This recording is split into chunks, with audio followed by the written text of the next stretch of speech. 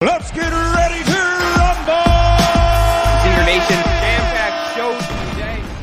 What is up, Zinger Nation? Happy Monday. The markets are back open, and look who we have back in the office. Spencer Israel. AB, why are you so dark, man? It's like, do you not have the lights on in your studio? Let me go turn some more on. All right, you go turn your lights on or something, man. It's so dark. Hey everyone, welcome to the Power Hour. No, I'm not Luke Jacoby. I am the one and only Spencer Israel, here to fill in. And actually, I have some ideas. I would love to get your thoughts on I have some ideas for this time slot. I think I want to change things up a little bit, but we'll get to that in a little bit. But here, there, AB is back. He's brighter than ever before. Look at that. See, look what lights do. They make you look brighter. Do I look better? You look so much better, man. So much better. Where is everyone? Is SPACs over? Wait, Shelly says I can't ask people why they're dark. Okay, Shelly, fair point. You win this round. Point to you. Sorry, where is everyone? Power Hour is SPAC Stack is wrapping up, so they'll probably head over here when that show's done. And we got a lot going on today, AV. We got a lot to discuss. We got Dan Raju. I'm very excited for this interview. The founder of Tradier.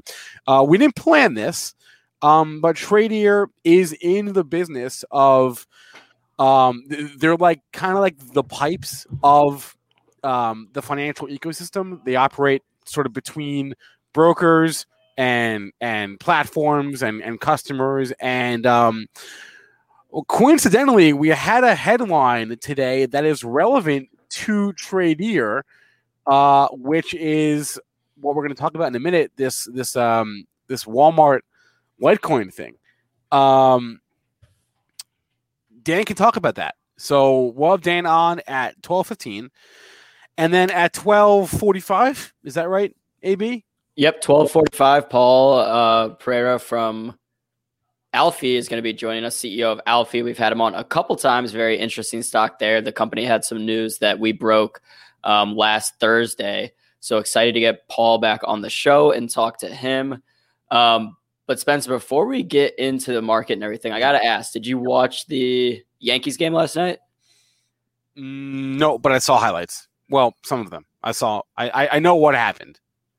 Yeah. Pretty exciting.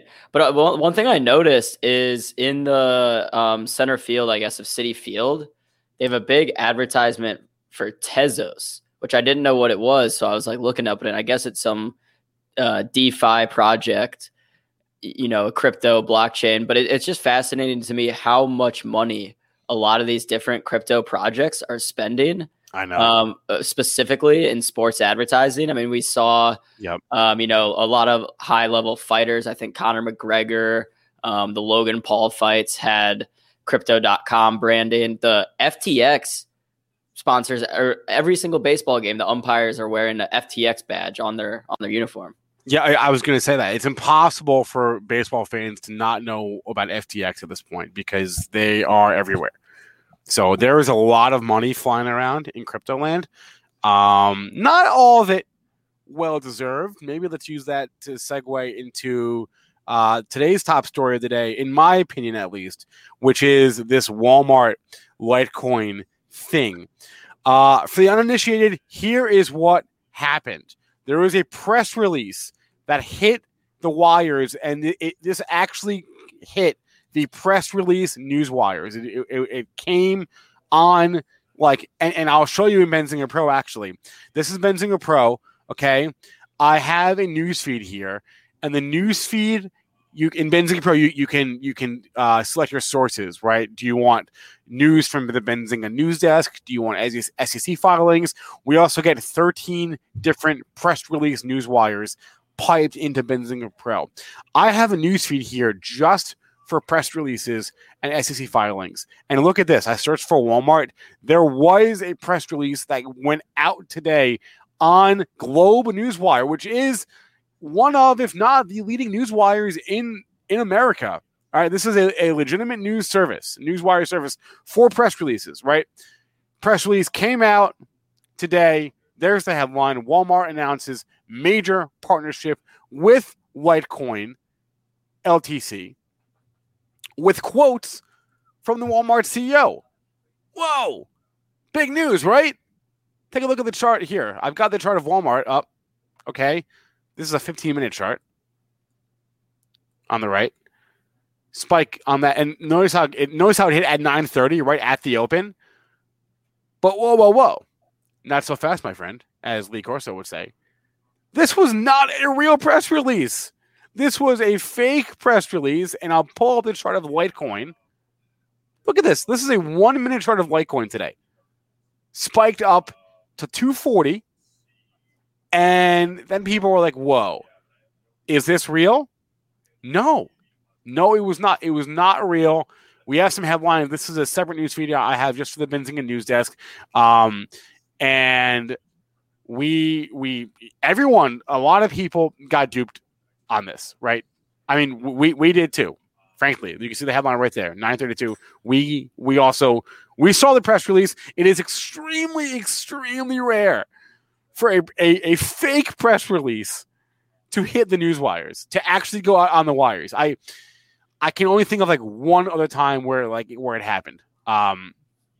In my 6 years at Benzinga, right?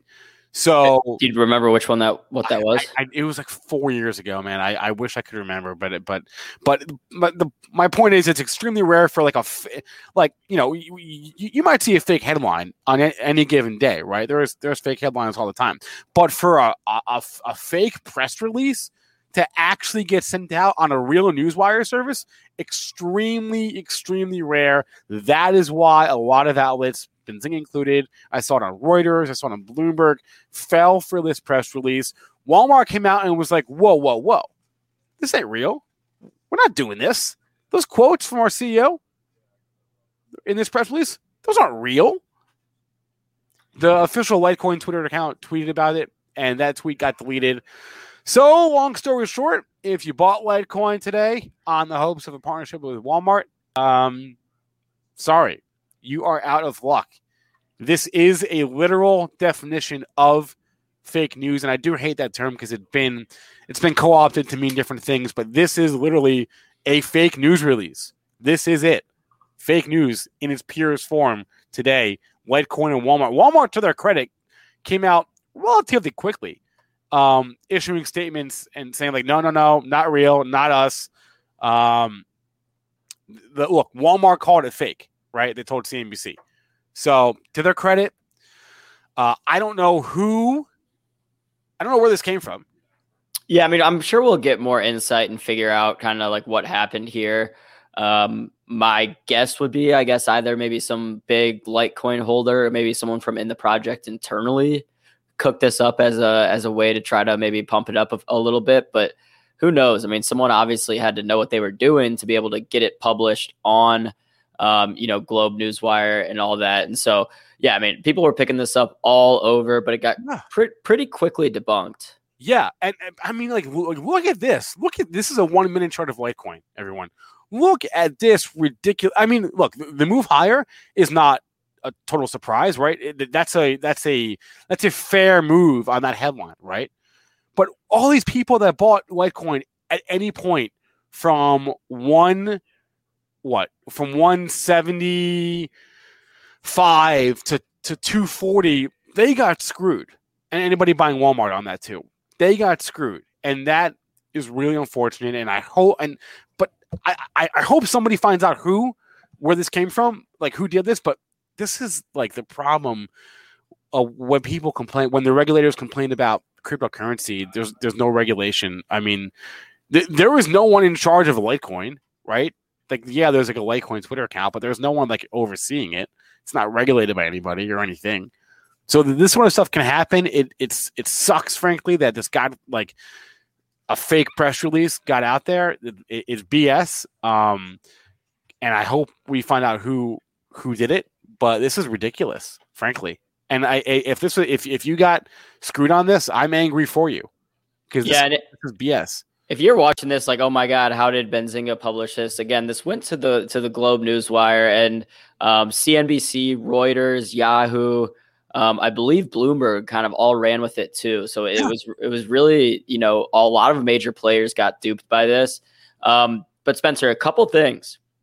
Oh, first of all, Tony from Toledo saying Charlie Lee runs Litecoin. Yeah, I guess you have the people that launch the crypto are sort of are always sort of in charge, right? The whales, but outside of them, though, it's a marketplace. So I'm sure someone will be interviewing Charlie Lee. Yeah, shout out Young Investor in the chat. I believe Peak FinTech, one of Young Investor's stock picks, just uplisted to the NASDAQ. So I'm sure Young Investor is happy about that.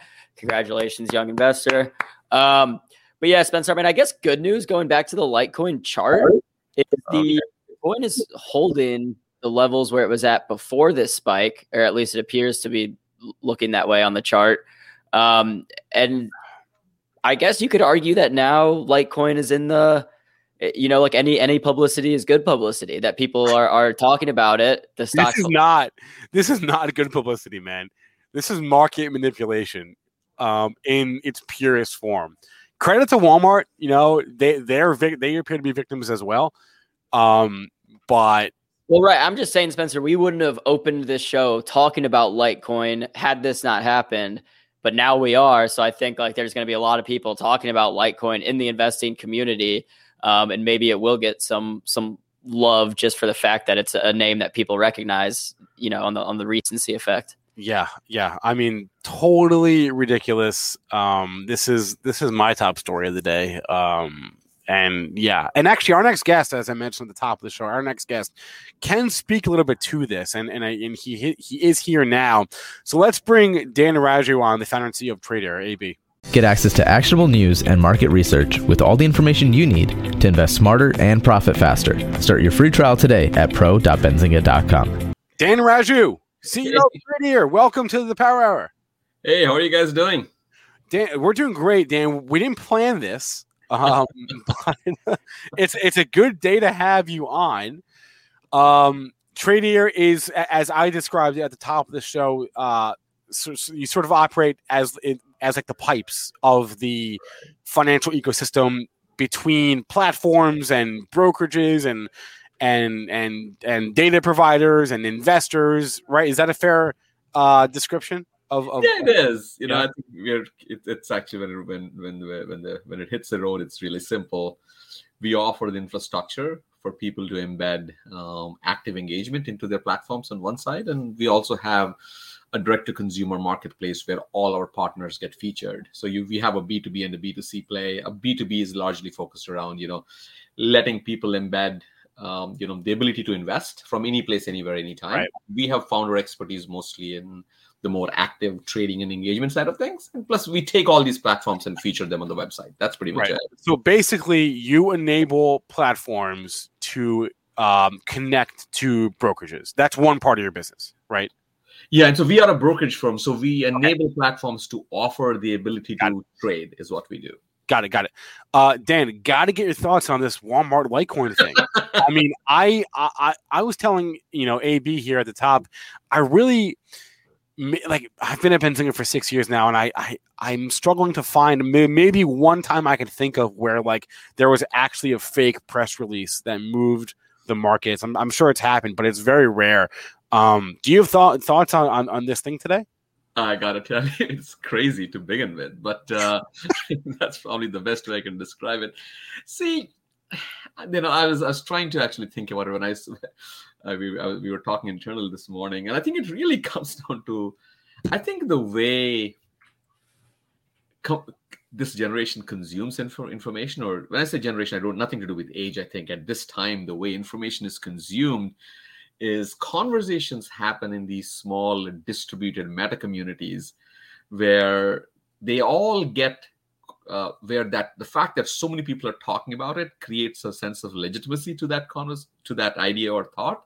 And then you basically have a herding mentality, and then they're running in a particular direction that's almost unstoppable. When I was hearing you speak earlier, I actually give Walmart a lot of credit for coming out and hitting it on the nail right off the bat and saying, "Hey, this is what it is," instead of basically trying to do anything else. I have not come across this kind of what we call as a PR related issue that has actually moved a tradable asset this crazily. But I think you're living in a world where I think you have, and I think this is going to continue for another 12 months. I think for the next 12 months, you are going to see a lot of these, what I call as sometimes real and sometimes unreal meme stock rallies that will just hit the market. And I think the way this will eventually stop is, and I was speaking, you have a graduating effect in the market. I think a lot of traders have come since 2015.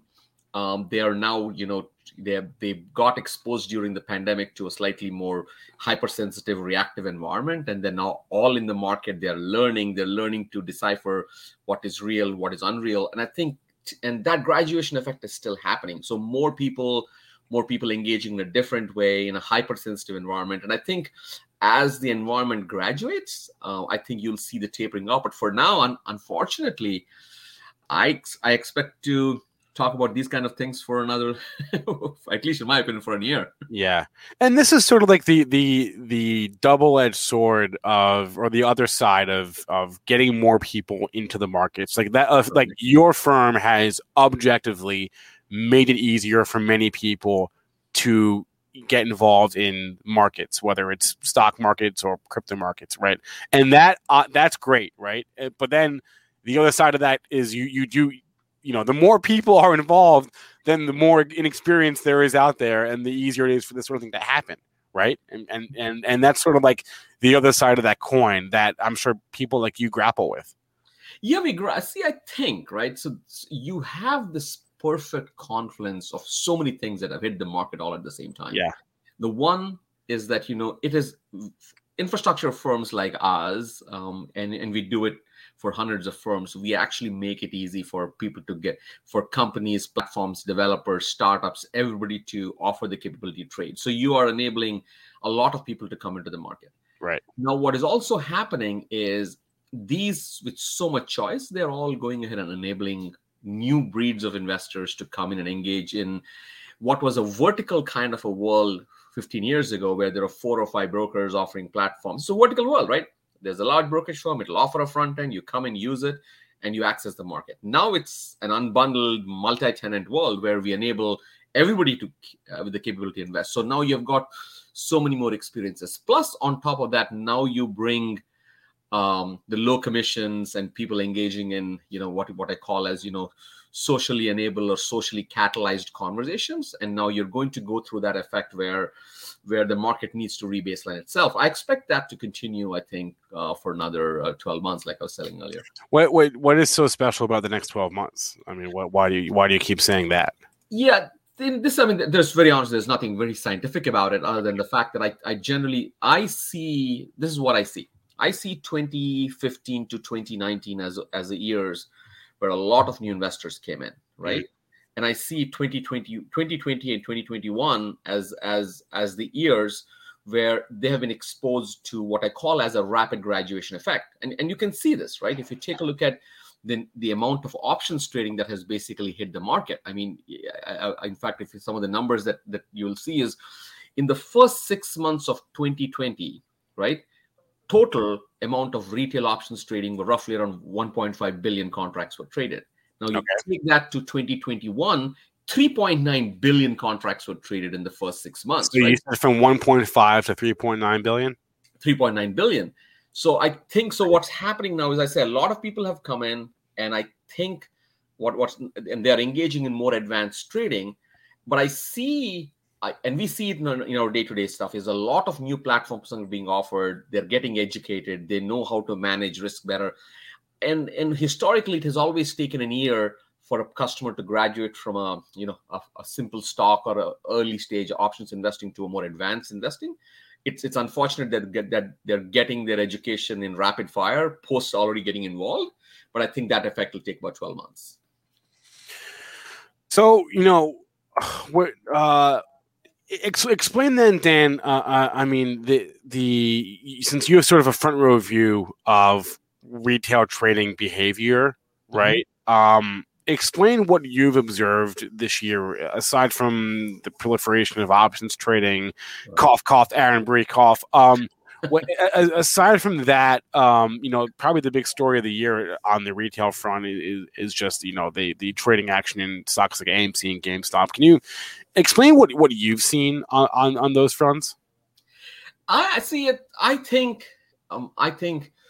the retail brokerage industry, which is more of a monolithic industry, catering to a set of what I call as self-directed investors, has now, in my opinion, got split into three categories. And I think, and those three categories, in my opinion, are these. You've got the young millennial first-time investor who has been enabled into the market by all these amazing new startups and apps that have basically come in, right? You have that. At the other end of the spectrum, you basically have the existing traders who have been active, who've been there in the market for a long time, and that's I call the active trading world. So you've got the new entries, and you have the active trading world, and then you have got people who are going from one place to another, right? So that I call it the transitional ones in between. So what is happening with right now is both. I think the active traders are involved in the market like the way they have always been.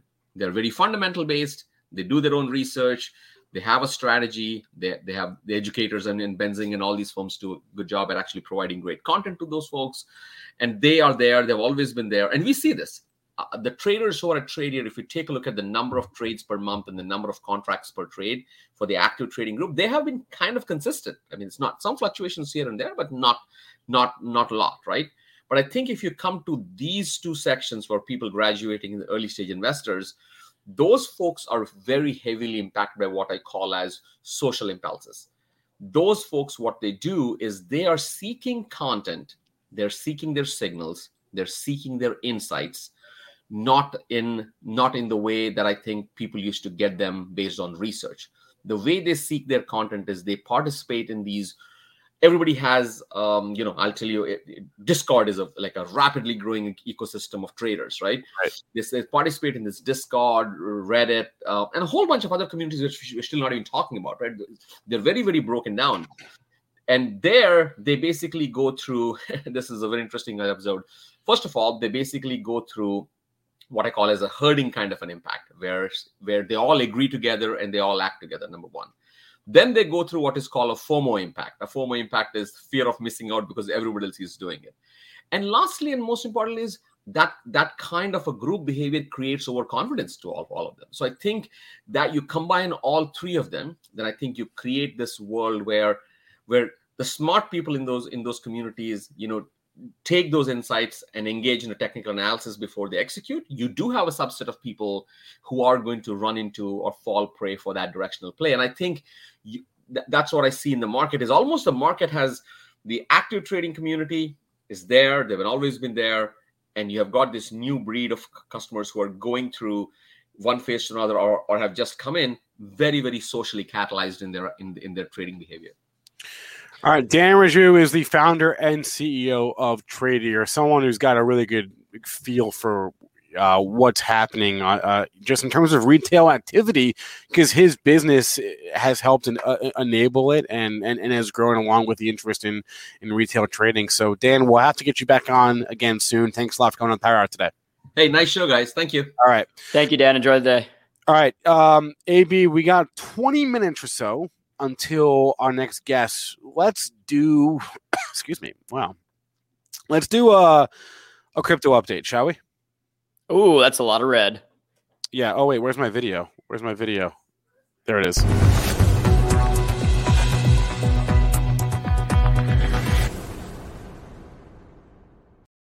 Yeah. A lot of red on the screen.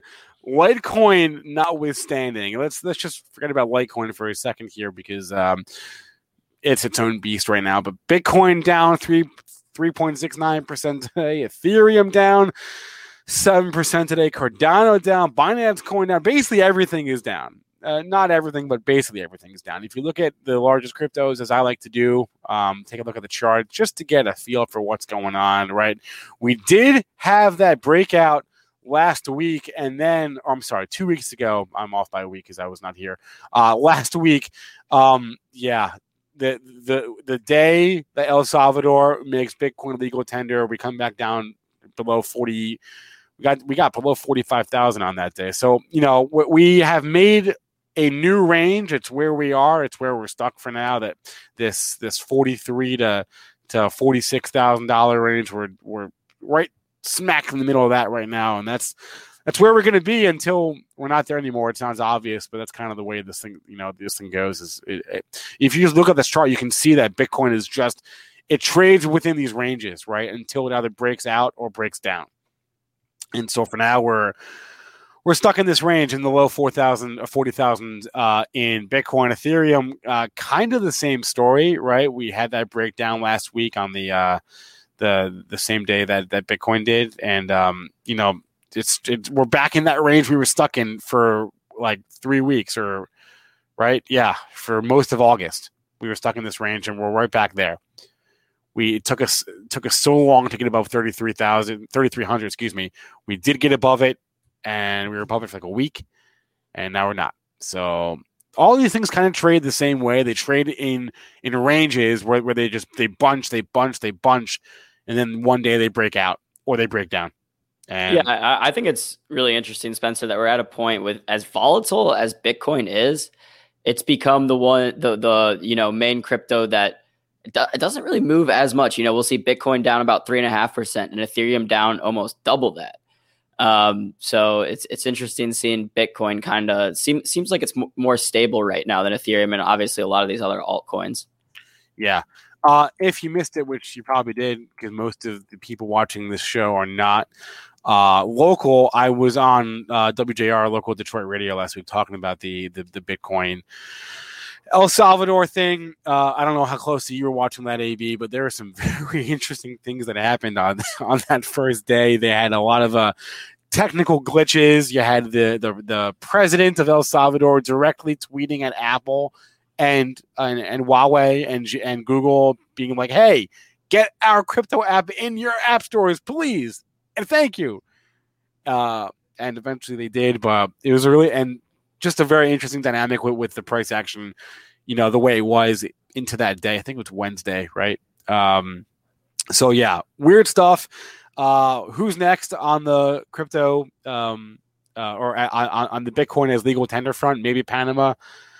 Who knows? We'll find out. But as a reminder, the Benzinga Crypto Update is brought to you by Voyager. Get $50 in free Bitcoin when you download the Voyager app, open an account, fund it with at least $100, and use the code ZING, Z-I-N-G, with over 60, there it is on the screen, with over 60 assets to choose from, and annual yield earnings of up to 12%. Voyager is your launch pad into the world of crypto.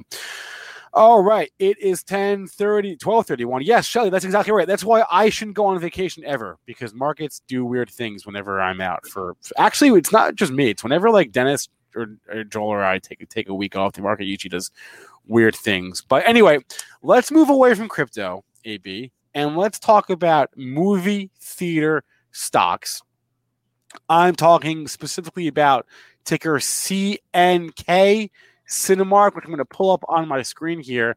That's not it. That's it. Look at Cinemark today. AB, do you have any insight for us as to why CNK is breaking out today? Yes, Spencer. So essentially yesterday, I believe it was yesterday, maybe over the weekend at least, Disney announced that all Disney movies in the upcoming year will be released exclusively in theaters. So no more dual releases on Disney Plus and in the theaters. Now the new Disney movies are going to go.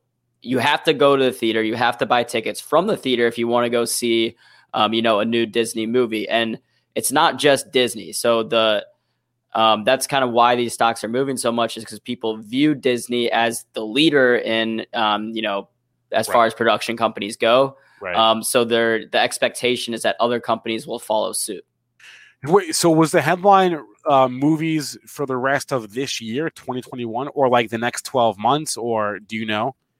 I believe it was it was announced all of 2022, but let me fact check that real quick. Let me hop into let's just do this. Let's just hop into the Benzinga Pro. We'll click CNK. And we'll see. No, let's do Disney. It was a Disney headline. Let's do Disney. Oh, you're right. So it was remaining 2021 films. Yeah.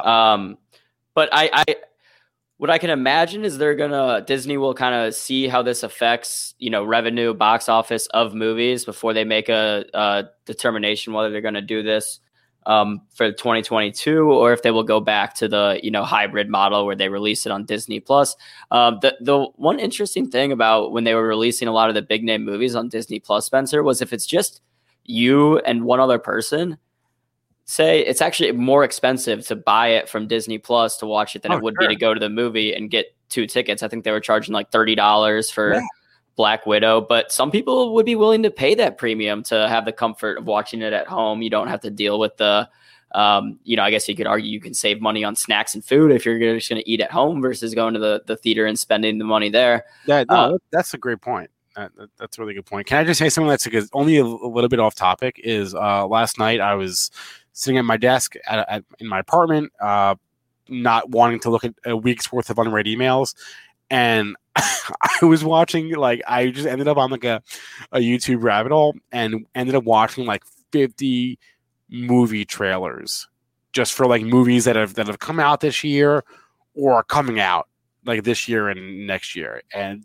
there's just so many movies that we don't hear about because they don't have big splashy box office movie premieres, right? And I was blown away by all these movies that I never heard of before that are either already out on they're in theaters or they're on a streaming platform, or they're coming out. And when I was going through down this rabbit hole, it occurred to me oh man, when I see a trailer, they have to tell me where I can watch it. Because it might not be in the theaters. It might be an HBO movie or a Netflix movie. And there are a lot of these channels that just do movie theater trailers, that's all they do, right? And they got to tell me where to watch it. You know what I mean? There's 20 platforms out there. I know that's the biggest thing too with anything now, whether it's old movies or shows. It's all right, I got to go figure out where I want to watch an episode of, I don't know, Seinfeld. It's do I go to Netflix? Do I go to Hulu? Do I go to, whatever it is, you got to find where it's at. But yeah, so I think obviously great news for AMC, great news for the other theaters. Shout out everyone in the chat talking about how they sneak food into the theaters, saving some money there. But yeah, that's actually one of the, there's a sneaky amount of trailers on YouTube that have, hundreds of millions of views. Yeah. So, all right. So Tony from Toledo just asked what channel. I was watching, oh man, I'm going to have to find it. I was watching, it was called One Media or something. Let me see if I can find it. It was I think it was One Media, ONE Media. That was a channel, and I all it is just movie trailers. And I was just watching it for an hour last night. Not quite an hour, but almost an hour.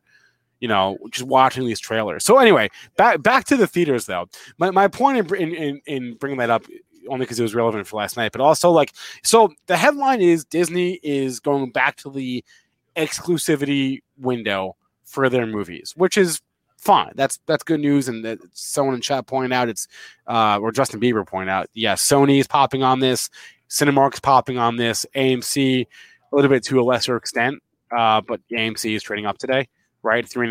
Almost 3.5%, right? So that's a good headline for the theaters, sure, but is it really though? Because if the headline is that we are how do I put this?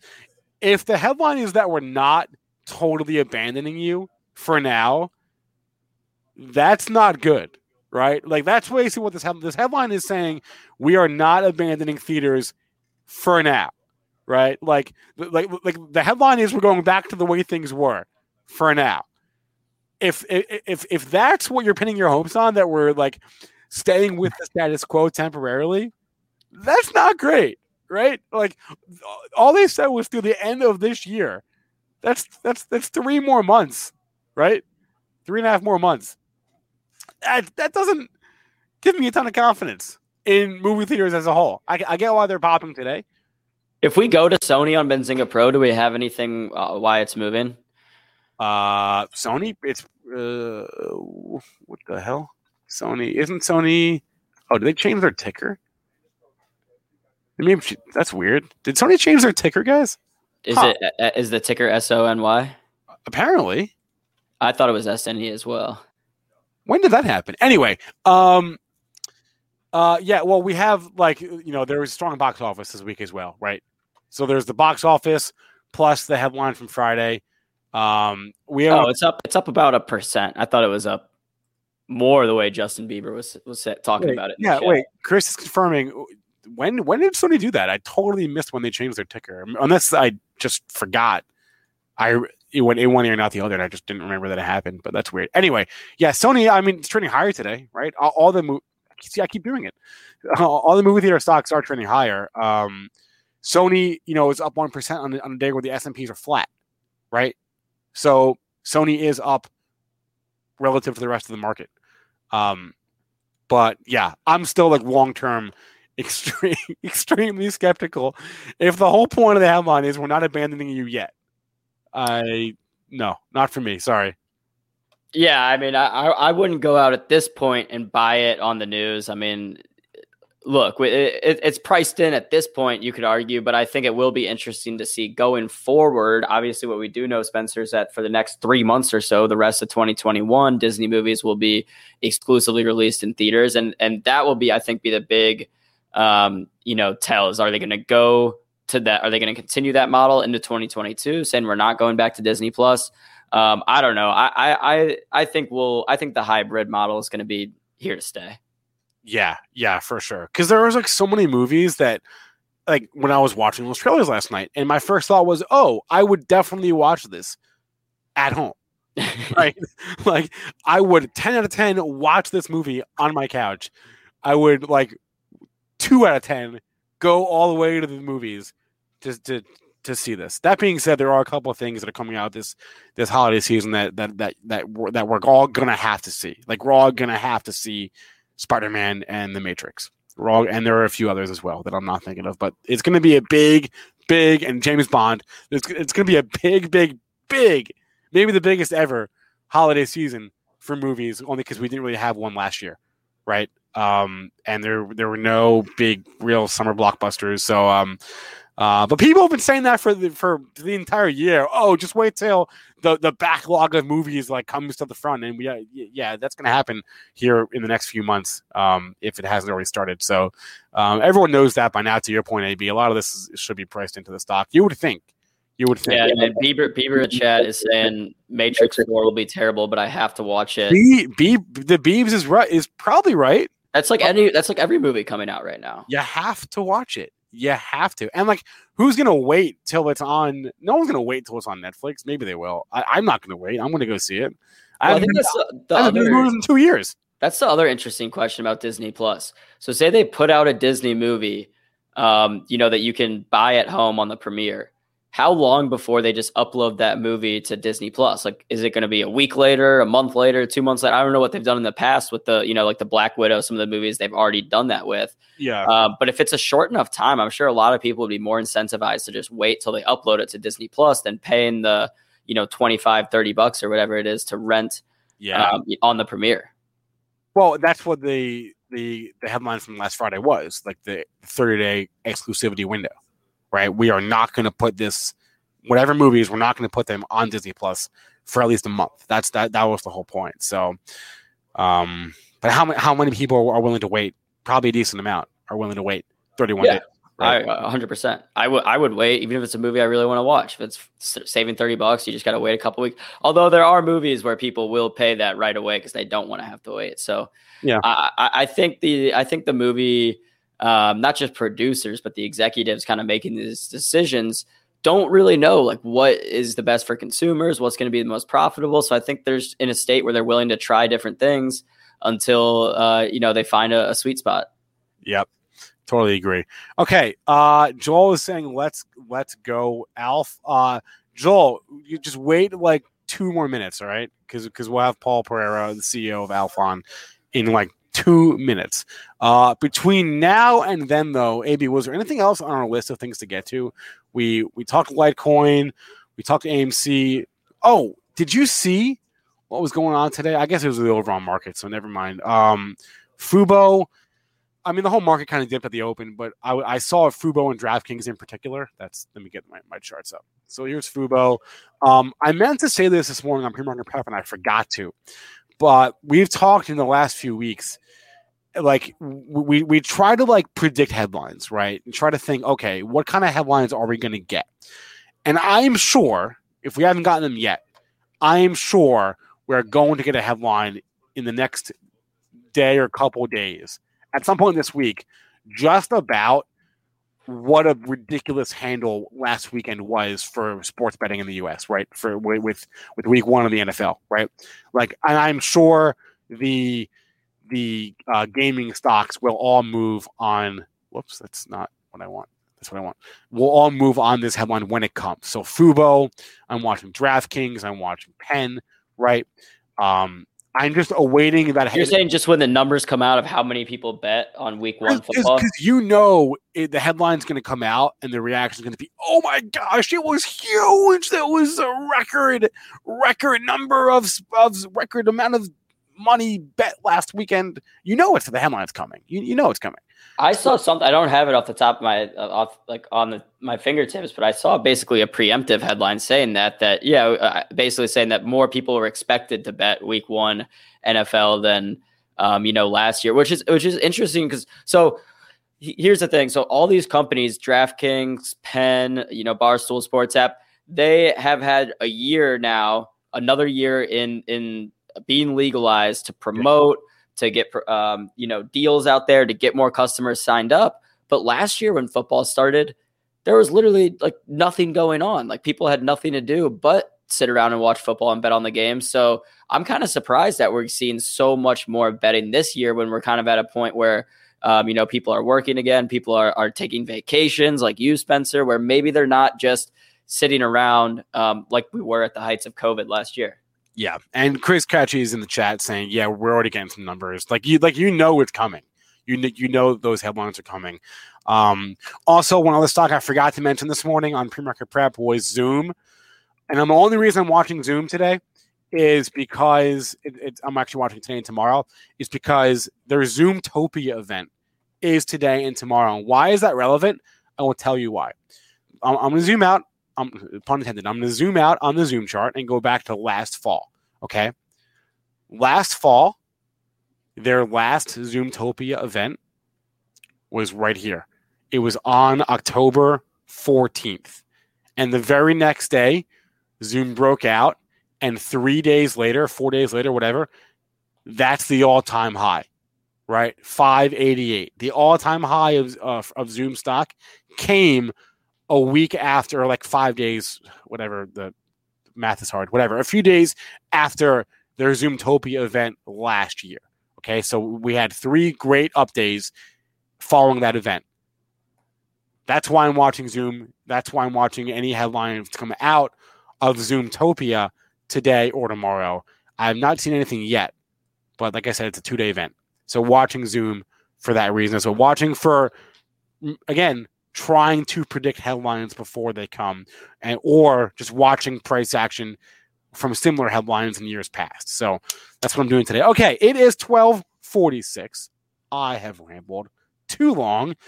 AB, tell the people who's our next guest. Yeah, I see a lot of clamoring in the chat about Alfie. If you guys have questions for CEO Paul Pereira, drop them in the chat. We may have time here in a minute to get to some questions in the chat. But without further ado, I would like to welcome Paul Pereira back on the show.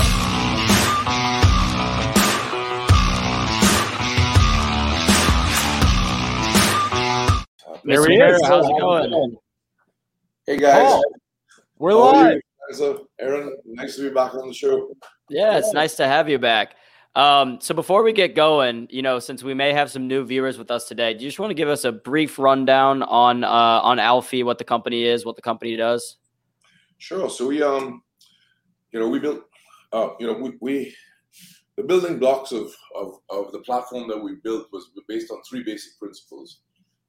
Using no cookies, GDPR and privacy compliancy, and being able to provide that real-time transparency and accountability for the brand owners. It's something that they've been asking for years. They've never been able to get it. And we've kept a really strict line when it comes to those three principles. And our platform is capable of delivering not just the digital out of home, but in many other instances, that respectful and ethical content to the right person at the right moment in time. And then we did have some news come out last Thursday, I believe, involving a stock buyback. Do you want to talk about what that news was last Thursday? Oh yeah, we did. Well, we actually completed that about a month ago. We chose to buy back $2 million worth of our own shares, and we did that, and it's in the filings. When you buy back your own stock, you have to make your public filings, and we filed our respective filings with the SEC, and we completed that purchase over 30 days ago. Paul, what was the thought process behind that? The stock was running. We felt that, listen, Alfie is like a fine wine. If we've opened the bottle and we give it a chance to breathe, and it's only going to get better with as it matures. We're now going into a market. We've got a disruptive, transformational platform that no one else has. We stand firm and proud behind it.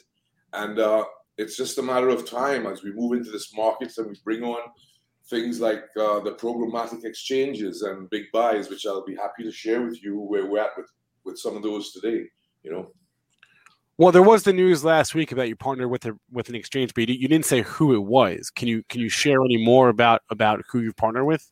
Well, we've actually partnered with many people, and there's going to be a whole series of releases coming out here. It's backed up. We didn't want to let out any releases before the holidays. Purposely, everybody's going on vacation and stuff, but it's about ready to bang out here pretty soon. The average programmatic exchange, it takes an average of about 12 to 18 months to get on board with any one of the programmatics. Alfie signed up the big three programmatics in less than 30 days. It also takes about a minimum of 6 weeks of integration testing for approval before actually coming on stream. Alfie completed integration testing with Vista Media in 6 days. And we'll be running programmatic, should be this week. But more than that, we'll be able to provide targeting that's never been seen before, not just geolocated, but much, much more. And so, Paul, got to ask you about the short report. Was it last week now or 2 weeks ago? I don't even remember. My timing is all off because I wasn't here for a week, but I guess it was 2 weeks ago now. Do you have a reaction to the short report? It was from Bleecker Street Research. They questioned you on your buybacks and the business. Well, do you have a response? Yes, it's a 21-year-old or 25-year-old college kid. I don't think he knows what he's doing. Most of the report was false information. If we chose to go after him for slander, we could, but he's not worth the airtime. So we pay no attention to it. Okay. Got it. Paul, moving on. What is the difference between the camera and the way that Alfie uses detection in a privacy compliant manner? That's a great question, Aaron. So, the traditional camera that as we know it, that's on our phone, on our computer, on the street corners, in the malls, does what a traditional camera does. It does its facial recognition, it tracks you, it identifies you, it stores your history. Alfie uses the camera as a sensor. And what we do is we use cues from our sensors to determine specific cues, coupled with our homegrown proprietary machine models and algorithms and edge computing, to determine what and not who, which is a big, big difference. We're not interested in identifying who you are. We're interested in identifying whether it's a male or female, whether you're happy or sad, and giving big brands and content providers the information and transparency and accountability that they've been asking for decades. And that's a huge difference between what our traditional camera, as we interpret what that traditional camera is about, and what Alfie actually provides in terms of its censoring using cues. And we don't do facial recognition. We detect certain cues on a person's face. Take, for example, if you smile. When you smile, there's certain crease marks on your eyes that go up. When you're sad, it changes on your eyes. So there's about 212 or 512 different vector matrices points of your face that we would pick up. And based on the differential and changes in our algorithm, we detect certain things about the demographic of what and not who. So we're not interested in Aaron or Paul Pereira or John Smith. We're just interested whether it's a male or female, their average age, and whether they're happy or sad with the content and the brand that's delivered in front of them. And hence the reason that we say Alfie delivers relevant content to the right person at the right moment in time, but in an ethical and a respectful manner with privacy compliance. Paul, questions from our chat here on when you will provide some revenue guidance. I don't know if you will, but I don't know if you we've actually started taking revenue on now. As we speak, Hammersmith Broadway malls, they're actually being handed the keys tomorrow. That turns on the revenue button. I believe today, Belfast International Airport is ready and willing and ready to receive revenue streams from brands. The ride shares, we've shipped out thousands of tablets. They're in 14 cities as we speak right now. And that should be firing up with programmatic volumes this week. The other part of it is that the big brands and the direct buys will start firing up in beginning of November. And when I talk about big brands, I'm talking about like big retail, pharma, casinos in cities that allowed major movie releases that we've already pipelined, cannabis in states that are allowed. And our team, Ron Spears and Chris Whalen, who are veterans in the industry, have actually said, surprisingly, they've never seen brands and customers come on so fast to our platform. Normally it takes them months and planning and budgeting for the next quarter and the quarter after that. But when these big brands and content providers see the platform of Alfie and what we're capable of providing, it's what they've been asking for. It's what they want. And so they're coming on and we're pipelining them. So we will definitely, without doubt, be seeing revenues. We'll see a little bit of revenues before Q3, but Q4 is going to be a pretty massive ramp. Yeah, and I see Lewis Frank Motorcars in the chats asking for some names. I think you mentioned earlier, Paul, that we should be on the lookout for some press releases coming out here in the next couple of weeks. Yes. But can we go back to the direct buys real quick? What does that mean for the company, and why are the direct buys? Just break down the direct buys for our audience real quick, and explain why that's important to Alfie. Yeah. So you've got the programmatic exchanges that run lots of volumes. But the cost of the rates are a lot lower because it's not as targeted. It's geolocated most of the times. We're actually going to be providing to them more filters than they've ever seen before, but still on the programmatic. A direct buy is like an Anheuser-Busch or Budweiser or PepsiCo coming to you saying, we have a campaign for $500,000 and we would like to target females in these cities and these geolocations, or males. And so now we add on our filters with our machine learning models, and we give them a much more targeted delivery, but also we give them real-time reporting and information. So they know exactly the demographic, not who, but what was delivered, the content or the ad. I just want to clarify, Paul, just something you said earlier. When you said revenue in Q4, does that mean like the normal Q4, or do you have a different fiscal year? Is your Q4 not October? October, November, December. Yeah. Okay, so we'll have revenue showing up this week. So it'll be a small revenue, but you'll start to see it. But then Q4 is when it really starts to run.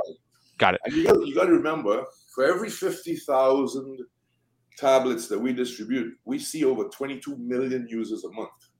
So you can do the math of what that translates to. When we finished our rollout of 150,000 tablets, we'll be seeing in excess of 60 million users a month. Anybody can extrapolate what that calculation could look like. And we have a partnership. We have a commitment with Lenovo for these tablets. I can't go into all the details that we've been talking with Lenovo about, but there's some interesting things coming out with them and Alfie, really interesting. Our partnership is growing stronger, and we will see things like case studies and stuff coming out from the Lenovo manufacturers on Alfie, actually.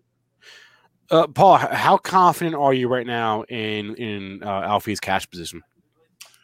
Oh, we're very comfortable. We've been. You got to remember that we went public. We raised 17 million. We paid off all our debt.